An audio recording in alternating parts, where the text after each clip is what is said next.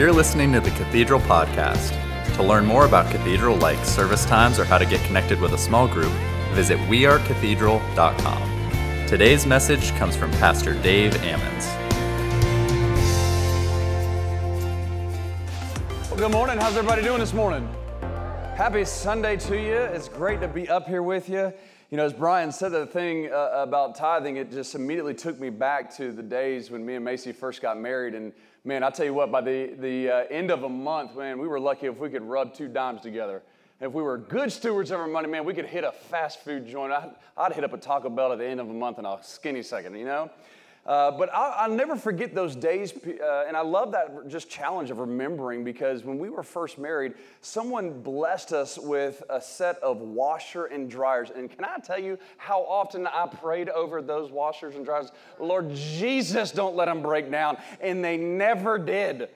We blessed them to somebody else, and I guarantee you they're still probably working to this day. I've bought other ones, and those are broke, but I guarantee you those other ones, they got the blessing of God on them or something, man. I'm going to tell you right now. It is so good to just be under the covering of God. And I'll tell you what, he wasn't lying about the old parking spots, because I feel like that's something Macy just gets. And she likes to remind me that God likes her a little bit more, or a lot, I forget the verb, you know, but we'll be at a parking lot jam-packed. I'm like, man, there ain't a parking spot in here. She's like, take another lap. I'm in the car. God gives me front parking spots. Go, and doggone if they're not there. She's not in the car. I don't get it. Man. Anyways, I love you, babe. You're looking beautiful. Well, hey, I'm excited to be up here with you. We're nearing the end of our summertime period, and I love our summertime period because here's what you guys get as a church. What you get is many standalone messages, and what's really cool about that is you guys get to hear a series of messages from the speakers that come up here that is what the Lord's doing in their life in that moment, that week, that moment, that month. And so you really get a passionate word for what God has been doing. And I hope you guys have enjoyed those words. This morning, the topic that I really feel like God has impressed in my heart, has impassioned me for, is this topic of worship. We're already off to a great start this morning, and I was even challenged to just, man, do I even need to give a message? Because after worship like that, let's just go ahead and continue on, because his presence is going to do a lot more than the words that we can speak. Amen? I love getting in his worship and his presence. I want to start off by asking a kind of a rhetorical question, but I'm going to ask it. And I want you guys just to begin to think about this. But the question is this, is what does worship mean to you? What does worship mean to you? What does it mean into your life? How do you incorporate it into your life? I was looking at the Cathedral Instagram this past week, and the question this week was, what is your favorite worship song? And then y'all just flooded the comments, and when you look at that, you get to see, man, worship means different things to different people. Some like older music, some like brand new music, and everything in between. I'll never forget when I first started coming here with my parents, I was sitting on that front row, and I just had never seen a place like Cathedral. It was different, and people worshiped like crazy. They seemed more joyful than any group of people. And honestly, I didn't really have words or a way to describe it at that in those young years of my life. But I walked away honestly thinking that the people in this church were fake. And so I would come back next week, and I was like, man, these are dedicated fake people, because they're doing it again. And I came again, and it was over just a few short weeks that I was like, oh, this is actually them. They embody this spirit of worship, and I'm beginning to see the power of what that worship is in a church and in people's lives. You could see this overflow begin to happen. And so sitting on that second row, I decided, you know what, might as well join the fake crowd. You know, let's get it up. I'll be one of them right there with them. And I'll never forget putting my hands out there on the front of that chair, like some of you guys have done, and it was like someone put 80-pound cement blocks on my hands. It's like, okay, we're going to sing right there for a little bit. We're just going to hang right there. And then all of a sudden, one week, I couldn't really move them. I didn't participate. I thought people were staring at me like, what are people going to think? I don't know why I'm having all these thoughts. And then all of a sudden, I finally got brave enough to go, And I hung out there for a little while, and y'all have seen that funny little social media thing of the different ways that we worship, and I love it because it is so true, because then after a while, you just sit there you hold the TV for a little while. And then you get super brave, and you're like, you know what, I need a widescreen. So we're gonna move it out here for a little bit, right? We do like this for a little while, and we feel comfortable, and we're growing, right? And then all of a sudden, here's the one thing that I love: you can look out and see people worship, and it's like they're just comfortable, like right here. And I can't help but to have this thought that every single time that I see people worshiping, it's as if you're talking with God. And you're like, all right, the fish that I got is this big. And some of y'all are liars because y'all hand out like this, and you're like, it was this big, God, I promise you, it was this big, right? And then you got the old classic, you throw up the goalpost, you're like, Lord Jesus, come on, kick it through this week. I need your help, I need your favor. We all have different forms of worship. But my question to you this morning, what does worship mean to you? What does worship mean to you? Worship has always been a part of Cathedral. It's been a part of the DNA, and we all worship something. We all give our time, our energy, our focus, our money towards things. Whatever it is, we give it towards those things. I was looking for a good definition to give you guys, and honestly, the dictionaries have an awful, really, definition of what worship is. Google isn't any better. And so through my research, I kind of formulated two different definitions for you. The first one is kind of just a broad overview of worship, but here is the words that I would put to a definition for you. It's our outward and our inward expressions towards what we value most.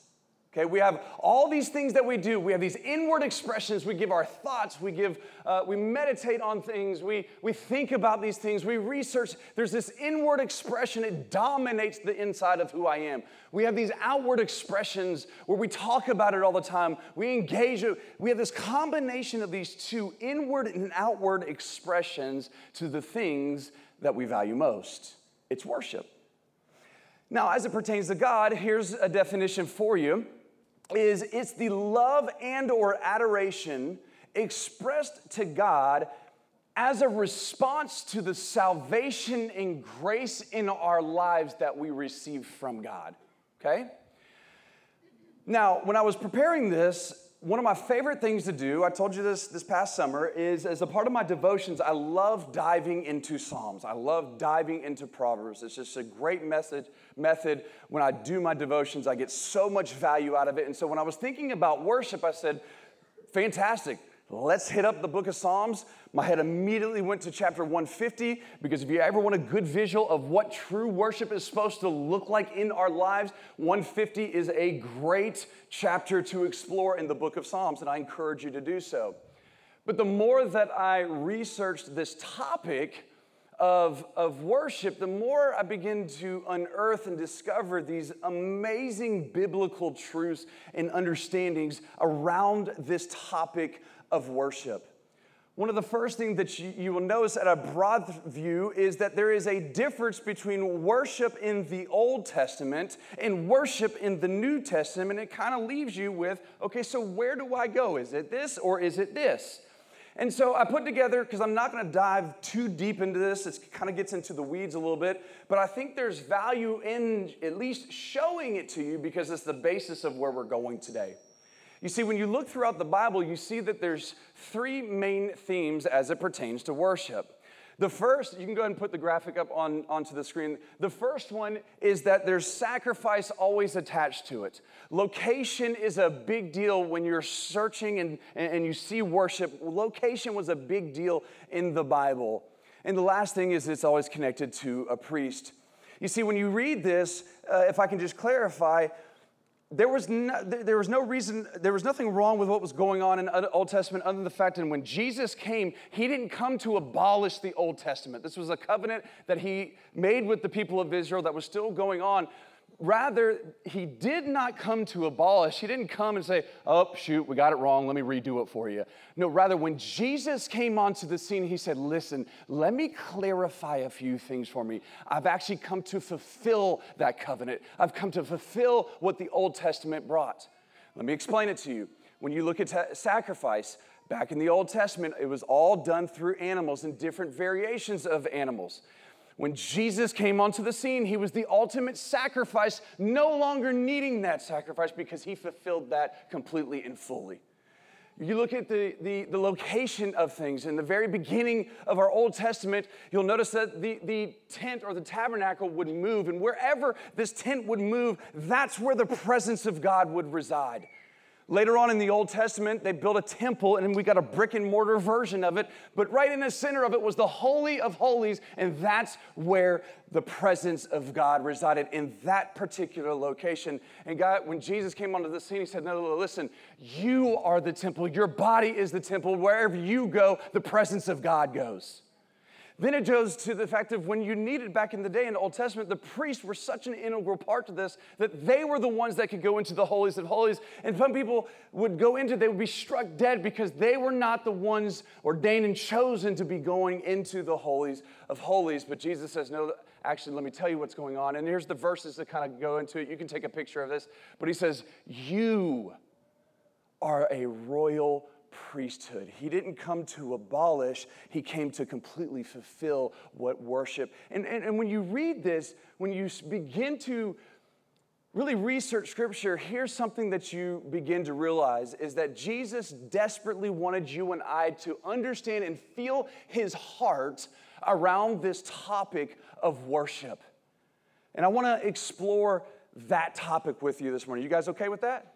You want to go on a journey together on that? You good at that? Give me some feedback. I ain't up here by myself. All right, here we go. You see, you can always tell what people worship, right? We talked about this a little bit. We give our time. We give our resources. We give money towards things. It could be sports that we dedicate so much of our life to. It could be shopping. It can be God. There's a lot of things that we dedicate. Now, before we get too far into this topic, I want to make sure we understand something. And it's this, is that God does not mind that you have other things that you worship. And we say, well, Dave, I don't know that I agree with you on that. Okay, well, let's let God's word speak on that because he is very clear about this topic in Exodus chapter 20. He says, do not have any other gods before me. This is the first commandment that he gives, and he's very clearly stating he does not like when you and I are worshiping something more than him. You can have these other little things in your life, but we got to make sure that we never cross that line where something comes above him. Listen, he made us passionate. It's the way that he wired us. It's the way that we're created. We're going to worship things, but we got to be careful to never cross that line. Do not have any other gods before me. Now, what God is saying here is very hard to accomplish from time to time in our lives, although it is an easy thing to understand. Okay? And essentially what he is saying is, listen, I want to be first in your life. I want to be number one in your life. And this honestly really is the origin. When you hear us talking about the principle of the first, the power of the first in our life, this is the origination of it from this commandment. Why we have church on Sunday is the first of the week. We want to start our week off right. Why? When we talk about tithing, we want to give the first of our income. It's this principle, and it originates right here from this. Romans chapter 1 actually talks about this happening in Roman society and how they violated this commandment. Okay, Paul is writing to them. He's warning them. He's raising the red flags. He's seeing some concerns in how they're behaving in this culture. And he's warning them about the dangers of worshiping creation rather than the Creator. Okay, they had made this exchange. They subbed out worshiping the one big G true God for all these little G gods that didn't matter. Okay? Now the result of this decision, and let me make sure you understand, this kind of thing is still happening in our day. People all the time, even in churches, are subbing out the big G God for the little G God. But I want you to hear what happens in the Bible as a result of when we make that decision, because that's happening in our land as well. Okay? Here's what the Bible says. The Bible says that the Roman society, when they made this exchange, that their minds became darkened and their actions became futile and perverted. Now, interestingly enough, this is nothing new. This wasn't new in Roman society, and it certainly isn't new for us here today. And here's the reason why. Is because it was actually the fallout of the first worship leader that this world ever knew. So let me ask you, who is or was the first worship leader of this world? Shout it out if you know it. 100%. Lucifer. Lucifer was the first worshiper that this world knew. Now, I love when I get little side notes. I thought this was interesting enough to give it to you, so let me give this to you. You see, when you read the scripture, there's actually multiple hundreds of times that the Bible talks about angels, but there's only 3 angels that are ever named in the Bible, okay? The first one that we get in the Bible is an angel by the name of Michael, okay? And he's so closely linked with prayer. You'll see him in Daniel chapter 10. You'll see him show up in Revelation chapter 11. But when Daniel prayed, God heard this prayer, released Michael on the first day that Daniel began to pray, but it took 21 days, because how many of you guys know that sometimes when we pray, it takes a while to get to us because there's that much spiritual warfare going on in our life. That's why we got to pray without ceasing, never give up. Your answer was given on day 1, but you didn't feel it till day 21. Michael is linked with this and his angels that support him around that. Gabriel is another angel that you're going to see throughout the scripture. And Gabriel is linked with the word, with a message. He is a messenger angel. You'll see him show up in Luke chapter 1. He's talking to Zechariah, and he's letting him know, hey, I'm bringing you a word. You will have a son. This is the same angel that is so integral into the Christmas story, where he shows up and tells Mary what? Hey, I know you're a virgin, but you're gonna birth a king to this world. His name is gonna be Jesus Christ. He brings this message in. The third angel that we have that's named throughout the Bible is Lucifer, and he is intrinsically linked to worship. We see this come up in Isaiah chapter 14 and Ezekiel chapter 38. We're going to explore those verses. Y'all doing okay so far? Y'all enjoying this? Understand? Okay. I'm going to teach a little bit, but we're going to wrap it up together, okay? Here's what it says in Isaiah chapter 14 as it relates to Lucifer, okay? Verse number 12, it says, have you fallen from heaven? It's talking about Satan. Morning star, son of the dawn, there's different names for him. You have been cast down to the earth, you who once laid low the nations. You said in your heart, I will ascend into the heavens. I will raise my throne above the stars. I will sit enthroned on the Mount of Assembly. I will be at the most. You see this common trend of Satan trying to go to heights that he shouldn't be in? He's trying to go to these places that he was never designed for. See how he ends this thing, and he says, I will ascend above the tops of the clouds. I will make myself like the Most High. You see what Satan calls God? The Most High. It's like he already knows, I'm never going to attain this. But it also lets you and I know the level of deception that can happen. He's saying, hey, he can't stand God being the Most High. You see, this is why God takes it so personal when we put other things above him. Because when we do this, accidental or not, we're actually doing the same things that Satan did in the very beginning of time. It's personal to God. All right, let's go back one verse because I think you'll find this interesting, okay? This is verse 11. Your pride has been brought down to Sheol. It's a word for hell. It's been brought down to hell, along with the music of your harps. Now, this is very fascinating because when you read a whole lot of biblical scholars around this particular verse, what they do is they weigh in on the meaning and the purpose of what they believe this verse is saying, but they're also taking a conglomeration of other scriptures in the Bible to give you this understanding, to give you this meaning. Here's what the biblical scholars believe on this, and I found it very fascinating, is that they didn't believe that Satan played the instruments, rather he was the instrument. Say that again? What?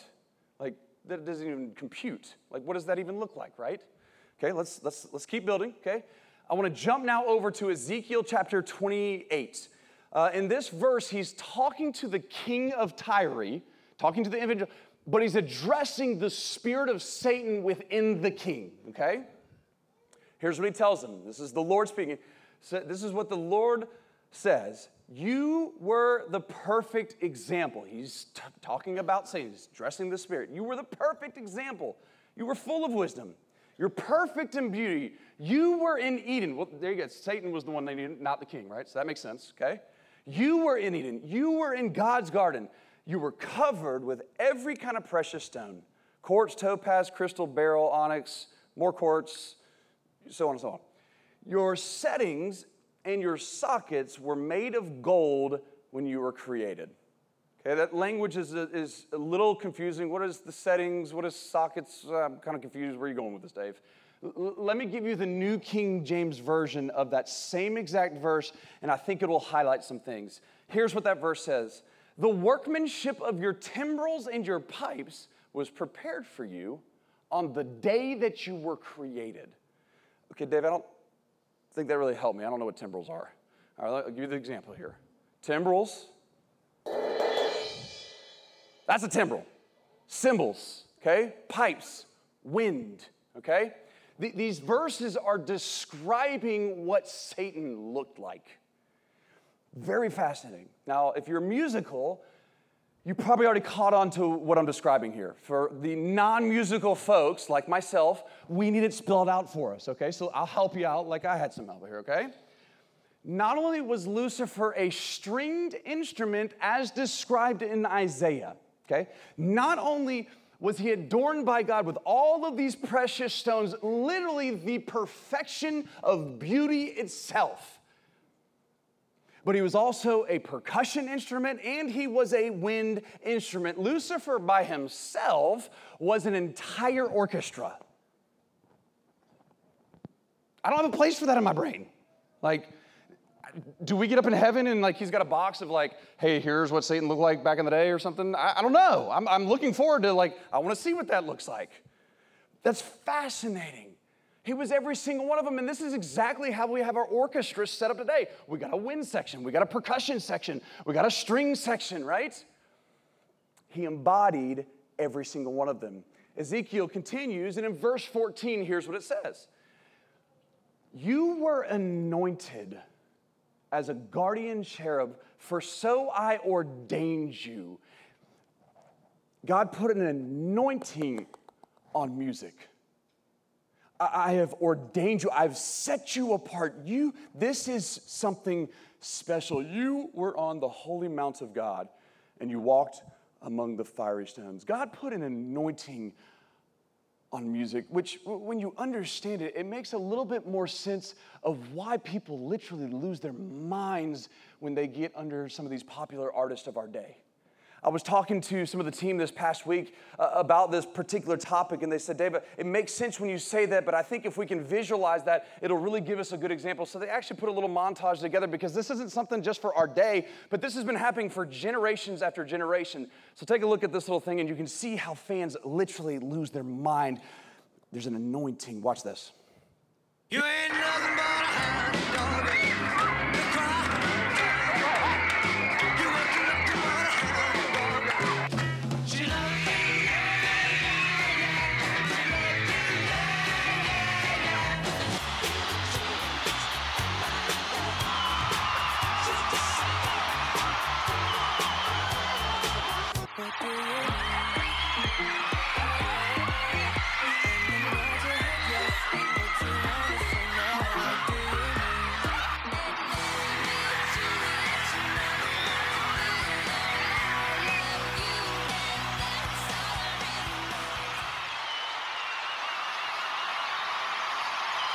I'm telling you, people go crazy. They go crazy.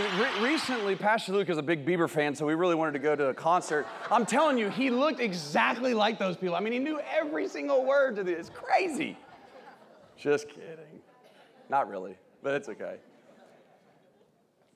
It's the very reason why we remember, isn't it crazy how you can be driving and you hear a song and it immediately takes you to a place? Anytime I ever hear the Eagles or Pink Floyd, I immediately go to my dad in a 1978 Dodge white pickup and him beating the fire out of his thighs or whatever. And I remember thinking as a young kid, that's gotta hurt. Like, anytime I saw Elvis, I immediately think of my mom, right? We have these things. I hear certain songs from my childhood, and I go to some of those memories. Some I wish to forget. There's an anointing on music, right?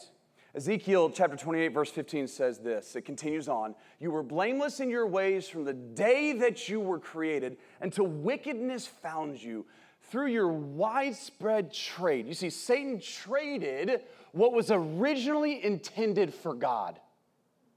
He made it futile. He made it perverted, okay? He put himself in that place that was originally meant for God. And we still see this exchange happening when people worship other gods before the one true God. Through your widespread trade, you were filled with violence and you sinned. So I drove you from disgrace, from the mount of God, and I expelled you, guardian cherub, from among the fiery stones. Verse number 17, your heart became proud on the account of your beauty and corrupted your wisdom because of your splendor. So I threw you to the earth and I made a spectacle of you. Okay, this is all cool, but it leaves us with a problem. We're now missing an angel in the trio. You see, Gabriel, still up there, right? He's delivering words. Michael, still up there. He's answering prayers. He's warring for us. But there's a vacancy in the worship angel seat. And the good question for us is, why don't we see another angel appointed by God to fill that seat? Another way to ask it would be who is God's new worship leader? It's you and me. You see, check this. Satan falls, and the next thing that we see in the Bible is God's creating Adam. God didn't put another angel in that seat. He created mankind and put us in that seat. Some of you may be wondering, okay, that's great. And if he did all that, why don't I have the musical superpowers that he gave Lucifer? He did. You got these two little strings on your vocal cords that vibrate back and forth. You got some percussion instruments like this all day long. We got two lungs on the side of each and every single one of us. We can praise God because that's what we were created to do.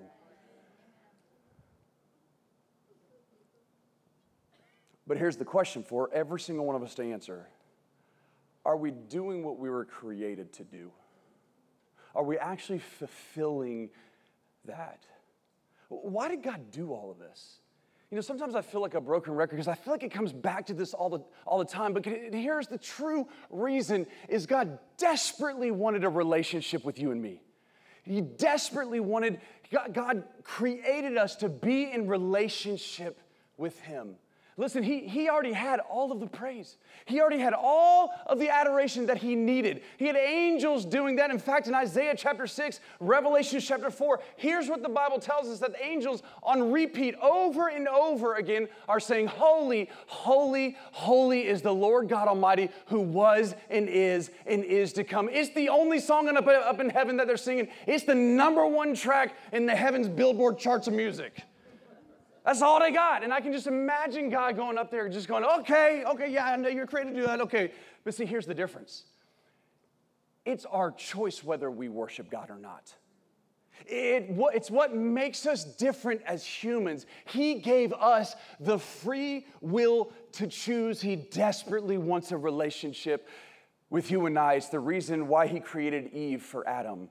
Relationship. It's the reason why he created mankind, period. It's a relationship with him. The relationship is the basis for what we get marriage from, right? You see, God never wanted religion. He wanted a relationship. See what it says in Ephesians chapter 5.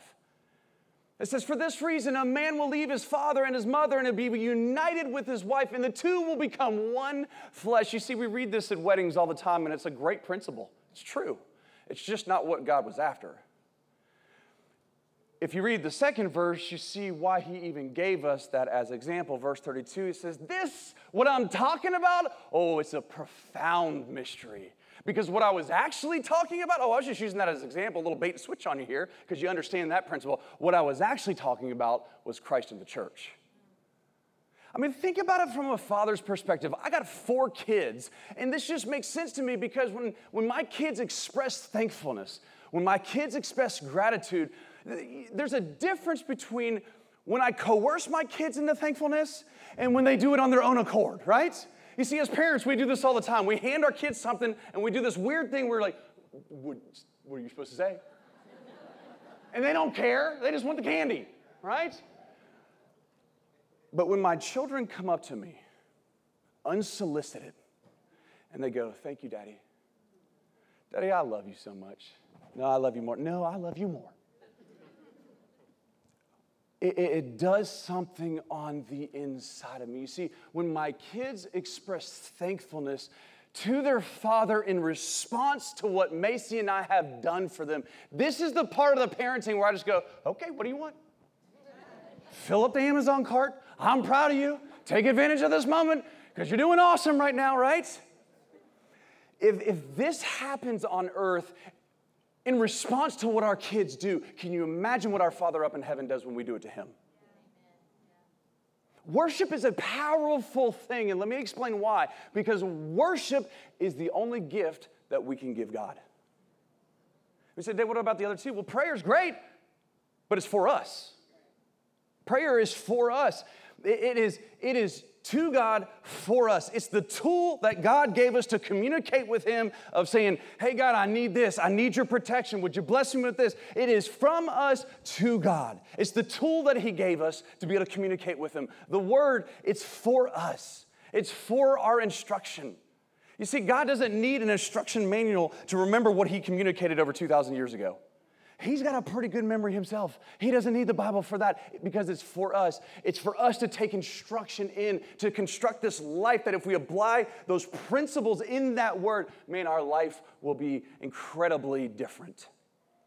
When these two things are done in our life, when we engage in these things, it's awesome, but it is for us. Worship is the only gift that we can give God. It's the reverse of the other two. It is from us to God. It's a process of saying, I lay myself down, God, I glorify you. Lord, thank you so much for what you've done in my life. I don't deserve what you've done for me. I don't deserve the gift of salvation. I can't earn it. There's nothing I can do to get it, but God, you gave it to me. Lord, I worship you. It's from us to God. The thing I hate for so many people is they have a massive misconception of what God in heaven is. Too many people literally actually believe, and it just blows my mind every time I hear that this is actually still a thought in so many people's minds, is that when we get up in heaven, we're going to be a fat little chubby version of ourselves sitting on a floating cow, playing a harp and singing. Y'all, that's hell. It's not heaven. That's not what we're going to be doing. Let me tell you what you're going to be doing. Scripture tells us what we're going to be doing. We're going to be linking arm in arm with God, every single believer on this entire earth, okay? Going down the aisle like we've seen so many times at weddings, finally reunited with the one true God. And it's going to be the party of the century. After the ceremony, we're going to be going to the marriage supper of the Lamb, and it's going to be better than any reception you've ever thought about going by about 100 million. There's going to be food. There's going to be drink. There's going to be music. It's going to be absolutely incredible. Back in Jewish culture times, before they would get married, the husband would go away and would prepare a place. God, Jesus, for the last thousands of years, has been preparing a place. And when we get done with this celebration, oh, he's like the giddiest person in the world because he can't wait to show you and I what he's been preparing all these years. That's what's happening. Let me show you just a little bit of it because there's a cool correlation at the end of it. He talks about this in Revelation chapter 21. He says, talking about this place that he's preparing, the foundation of the city walls were decorated with every kind of precious stone. Oh, hold on. You remember that verse that we read from the very beginning? What did he strip from Satan? It's as if, and I believe he is, it's that he stripped these precious stones from Satan, and he's been holding on to them for you and I since Genesis chapter 1, verse 2. And he adorns our home that he's been preparing for us. He doesn't waste a single thing. The beauty of imperfection, he put us in that seat. We are his worship leader now. And even when we get to the place that he's prepared for us, he takes those stones and adorns the foundations of the walls. What? Y'all doing okay? I'm almost done here. Verse number 19. Foundation of the city walls, and he goes through all those different stones. They're really cool. You should look them up. They're beautiful. He made us to worship. He made us with wind. He made us with strings. He made us with percussion. He made us to worship. He adorns us with these precious stones. Let me give you this verse out of John, and I think it'll kind of wrap it here together. Because here's what it says in verse 23. Indeed, there's a time coming. There's a time that's on the horizon. In fact, it's not even coming. It's here now. What's coming? What is he doing? What is he looking for? When the true worshipers will worship the Father in spirit and in truth. And what the Father is doing is he's looking around for people like that to worship him. He's up there going, oh, I wonder if there's any worshipers out there on the land today. Ooh, there's a group over here in Charleston, South Carolina. Oh, they get this whole worship concept. Oh, I can't wait to grow them to the next level. I can't wait to increase their capacity. I can't wait to give them a vision for it. He's looking for this. You see, there's several different words throughout the Bible. One of the main words in the Greek in the Old Testament is this word, I'm going to mispronounce it, shaka, I think. What is it? I was talking, where's Risha? What? Shaka, there it goes. Shaka, it's a fun one to say. You can say that a couple times. But it's the word that we use, and it means to bow down. You can see this in Psalm 66, verse 4, where it says, all of the earth bows down. In the New Testament, that word goes over to a word called proskuneo. And if you remember a while back, I gave you a definition of this word. And it's like when you leave your home for 2 weeks, you come back and your dog is so excited. It runs around your whole house because it can't contain the excitement, how much he missed you. And he pees all over the place. It's just this whole ball of energy that is so excited. That's proskuneo, to literally mean to kiss the hand. To kiss the hand. If you were here last week for Meg's incredible message on the power of a testimony, she showed us this video of the woman at the well. John later on is recounting this story. Okay, he's validifying that this took place, this interaction between this woman at a well and Jesus. And as he's describing it, he says the fallout of her reaction to the encounter with Jesus was worship. It was proskuneo. The fallout of this was not futile. It wasn't perverted. Because of the worship, she had true biblical worship. And one by one, an entire town began to know the name of Jesus. There's a difference. Worship is powerful. He's looking for it. But this isn't nothing new. We want the same thing. When you go away on a trip, you're coming back on an airport. Nobody's sitting there. You go to a turntable thing that you got to wait 18 minutes for your luggage, and hopefully it's there. Boring. You get a Uber. Go home, not exciting. However, you come home from a trip that you've been gone for 2 weeks. You got 30 of your closest friends standing at an airport with signs, hollering how much they missed you, hollering how much they're so excited to see you. Do you not like that? Of course you like that. Let me give you one last example. And this really is a personal kind of testament of what worship's been in my life. And it's this, when we're saved,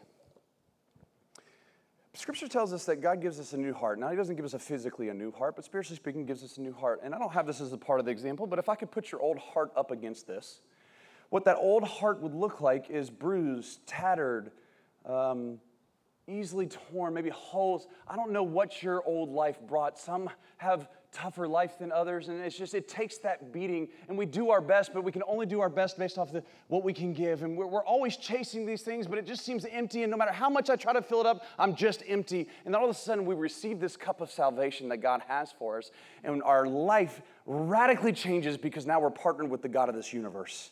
There's a big difference there, okay? Now, does that mean that sin magically disappears? No, magically does not disappear. Sin is still right there with us. It's in this cup, but the hope is that the influence is not as great.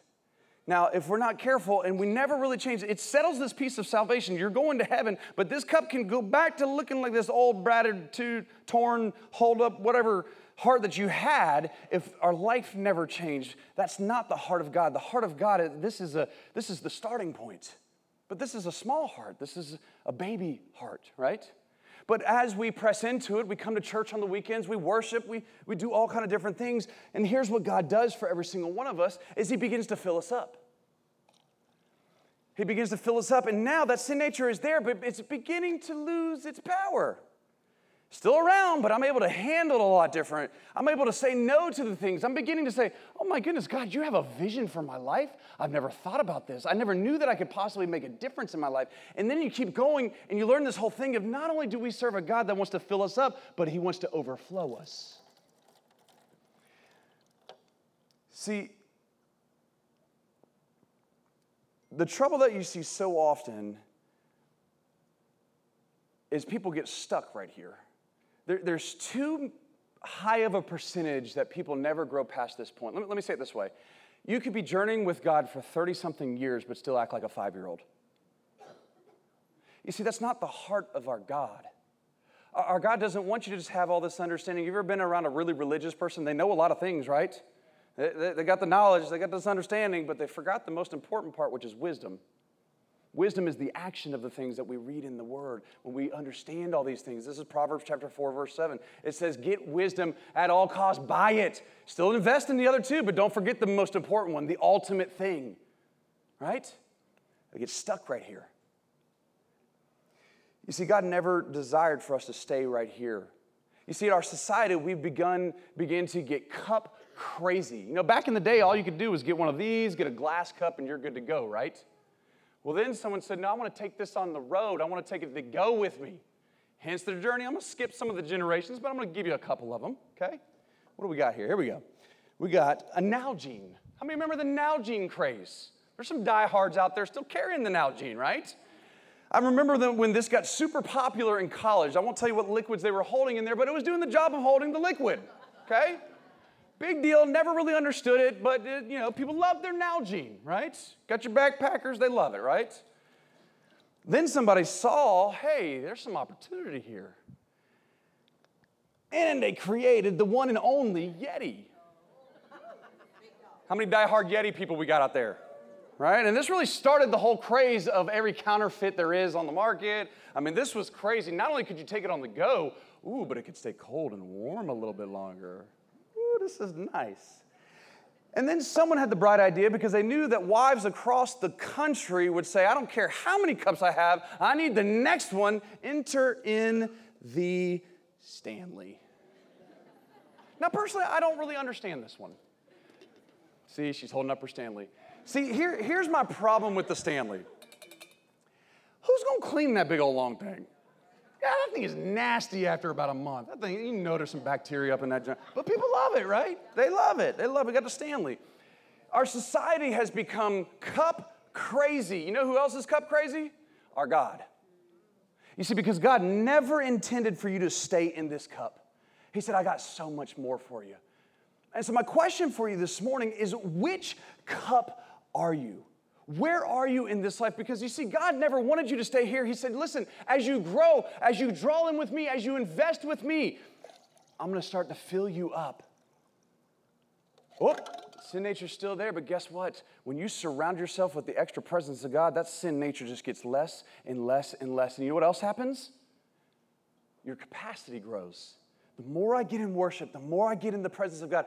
Oh, God, you're ready for this next season? You see, I look through my life and I say, I don't remember going to the next level sometimes, but I know when I get there. And I'm so excited because, oh, God, I know you have more for me. I can't wait to see what you have more. But God's never satisfied with just that because he always wants to take us to the next level and he wants to begin to overflow us.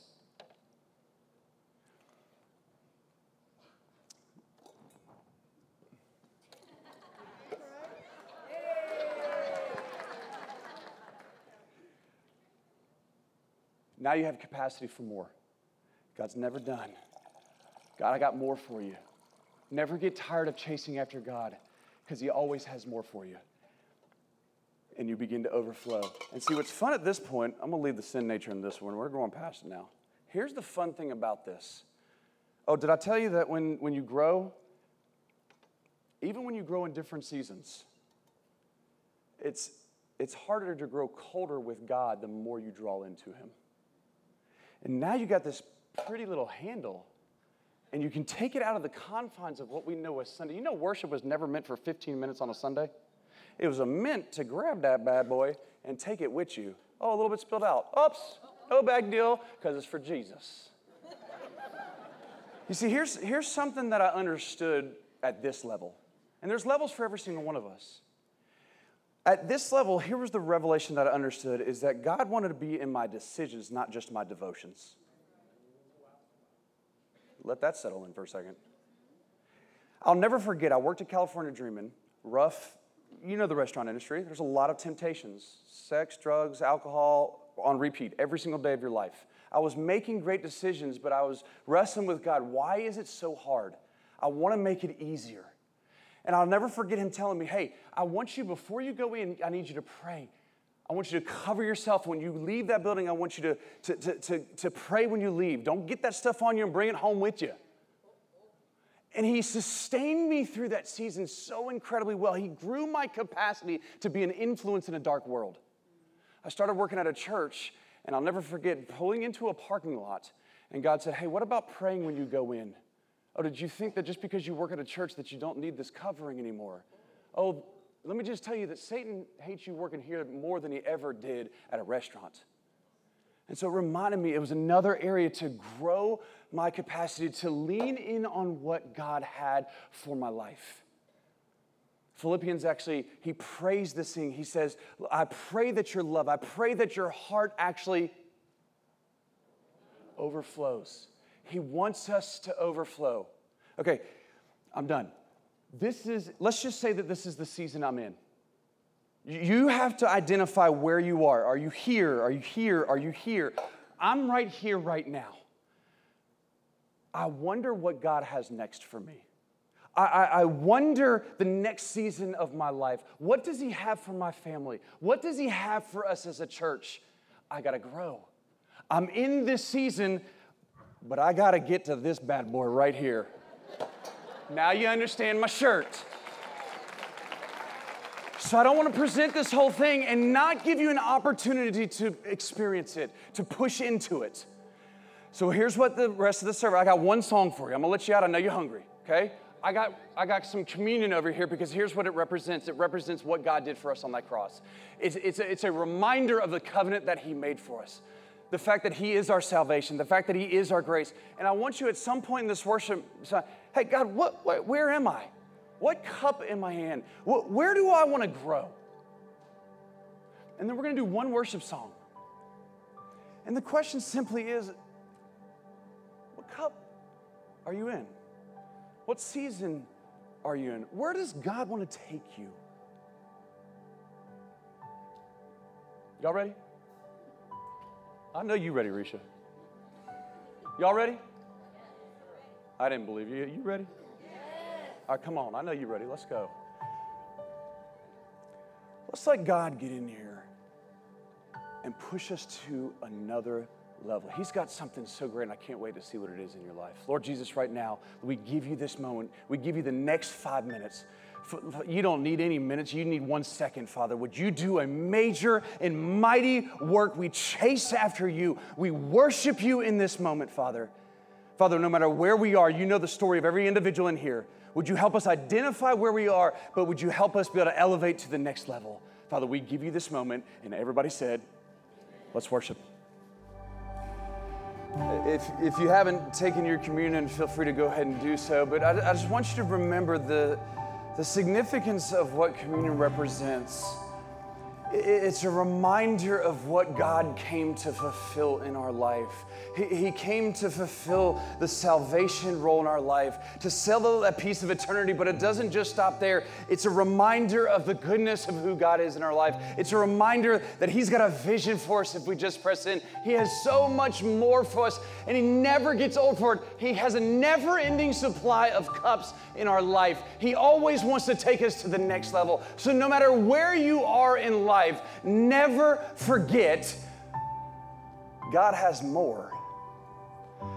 Even more than the big gulp. Amen? Put your hands out in front of you, if you will. May the Lord bless you. May the Lord keep you. May you never forget that you were created to worship an almighty God. And in response, he responds back to us and says, thank you and I have so much more. Go ahead and get ready for the next cup because I'm pouring into your life. You better get ready to grow your capacity. You better get ready to grow your relationships. You better get ready because I'm growing your capacity. Amen? Amen. Lord bless you guys. Have a great weekend. Love you guys so much. You've been listening to the Cathedral Podcast. If you were encouraged by today's message, leave us a rating and hit subscribe on Apple Podcasts, Spotify, or wherever you listen to podcasts. If you have any questions about today's message or just want to reach out, send an email to questions@cathedralemail.com.